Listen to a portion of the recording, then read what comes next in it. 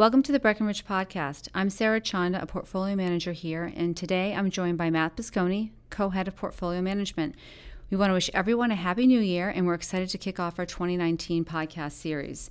Today we'll provide a performance review for 2018 and discuss the following three themes: prospects for an infrastructure bill, oil, real estate prices and tariffs, and lastly, municipal demand heading into 2019. So before we get into our themes today, Matt will give us a quick recap on muni performance for 2018. Thanks, Sarah.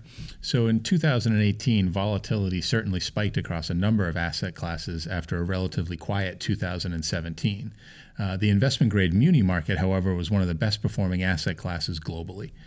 For the fifth consecutive year, municipals posted positive returns, with the Bloomberg Barclays Municipal Bond Index returning 1.28%, and the high-yield municipal bond index returning 4.76%. When you compare this with the S&P 500, which was down about 4.4% for the year, a negative 2% return for U.S. high-yield bonds, the Barclays Aggregate Index was flat, and the Treasury Index was up less than 1%. So a pretty positive year for muni returns when compared to other asset classes.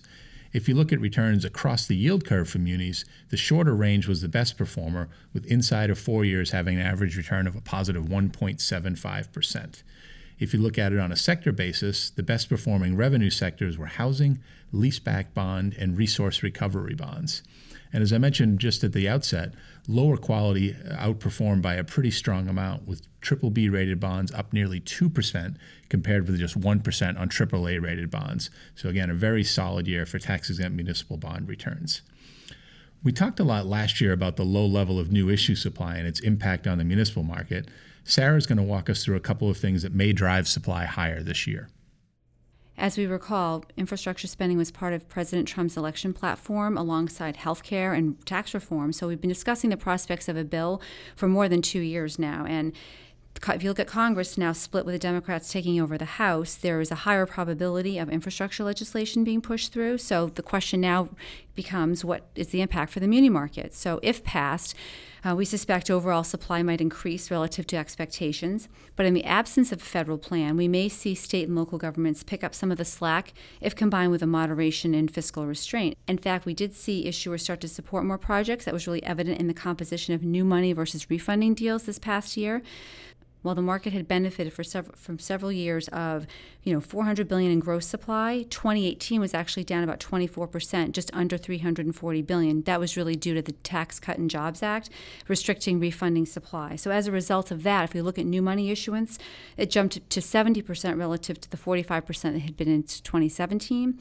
That in combination with refunding deals dropping. So 2018 refunding deals only totaled 18%, and was down from 34% again from 2017. So state credit quality is generally solid. If we look at state revenues, they're up about 7% for Q3 2018.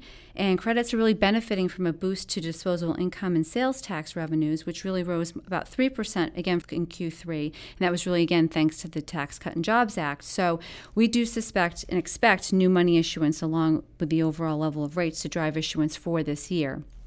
And if we look at some street estimates that we've seen, gross supply for 2019, it's in the range of about 360 to 390 billion or so. So we mentioned earlier how lower quality credit performed in 2018 on the back of a strong economy, but there are some areas of concern for the economy as we enter 2019 that Matt can cover.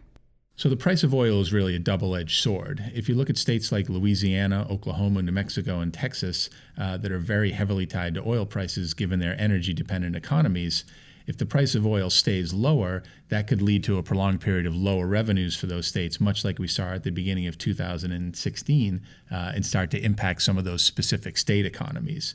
However, low oil prices can benefit other local governments that are spending money on gas for motor vehicle fleets or perhaps some of the inputs for some of their improvement projects like they're looking to do.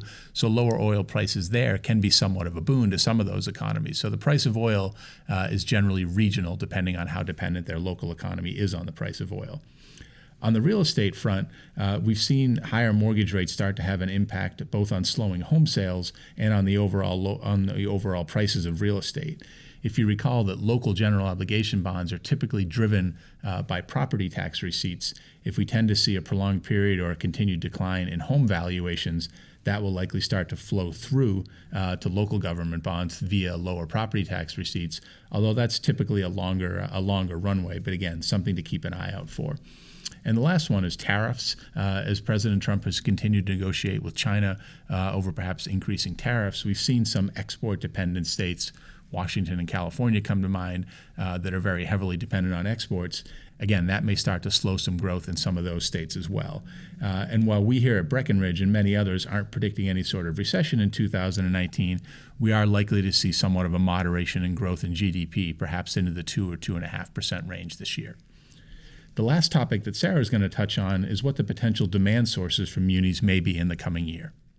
Right. So we talk a lot about market technicals. We did talk about supply a little bit and demand. Both of those play a big role in the muni market, whether it's underperformance or outperformance at times. And again, turning to demand, a lot of times people are asked, how do you measure demand in the muni market? And the municipal market by trade is just a retail-dominated market. Many retail investors own bonds through mutual funds. So one proxy for demand are the mutual fund flows data that are published on a weekly basis.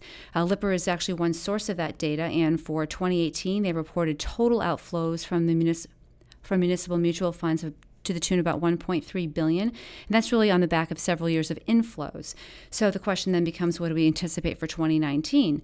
Well, the Tax Cut and Jobs Act lowered taxes not only for individuals, but also for corporations. So as a result of that, banks and insurance companies who have traditionally been big buyers of municipals have pared back their holdings over the last year or so, as munis are no longer as compelling. As we saw in 2018, we do expect less support from these institutions into the new year, which could impact overall demand, especially in the long run, which could cause the curve to steepen. So while that's the case and the Q3 Fed flow of funds data does substantiate that point, other entities like PNCs, life insurance, and foreign investors have actually increased their exposure to munis during that same time period. And additionally, tax-exempt money market mutual funds actually reported inflows well over $1 billion for the last week of December, pushing year-to-date inflows to more than $15 billion for the year, again reflecting more of a risk-off sentiment and current aversion to duration from retail investors. So while the muni market closed 2018 with outflows, having returns that outpaced most other fixed income sectors in a period of elevated volatility does augur for stronger potential demand this year. Thank you for listening, and we hope you found this information informative. Please don't hesitate to reach out to us at cr@breckinridge.com with any questions or comments.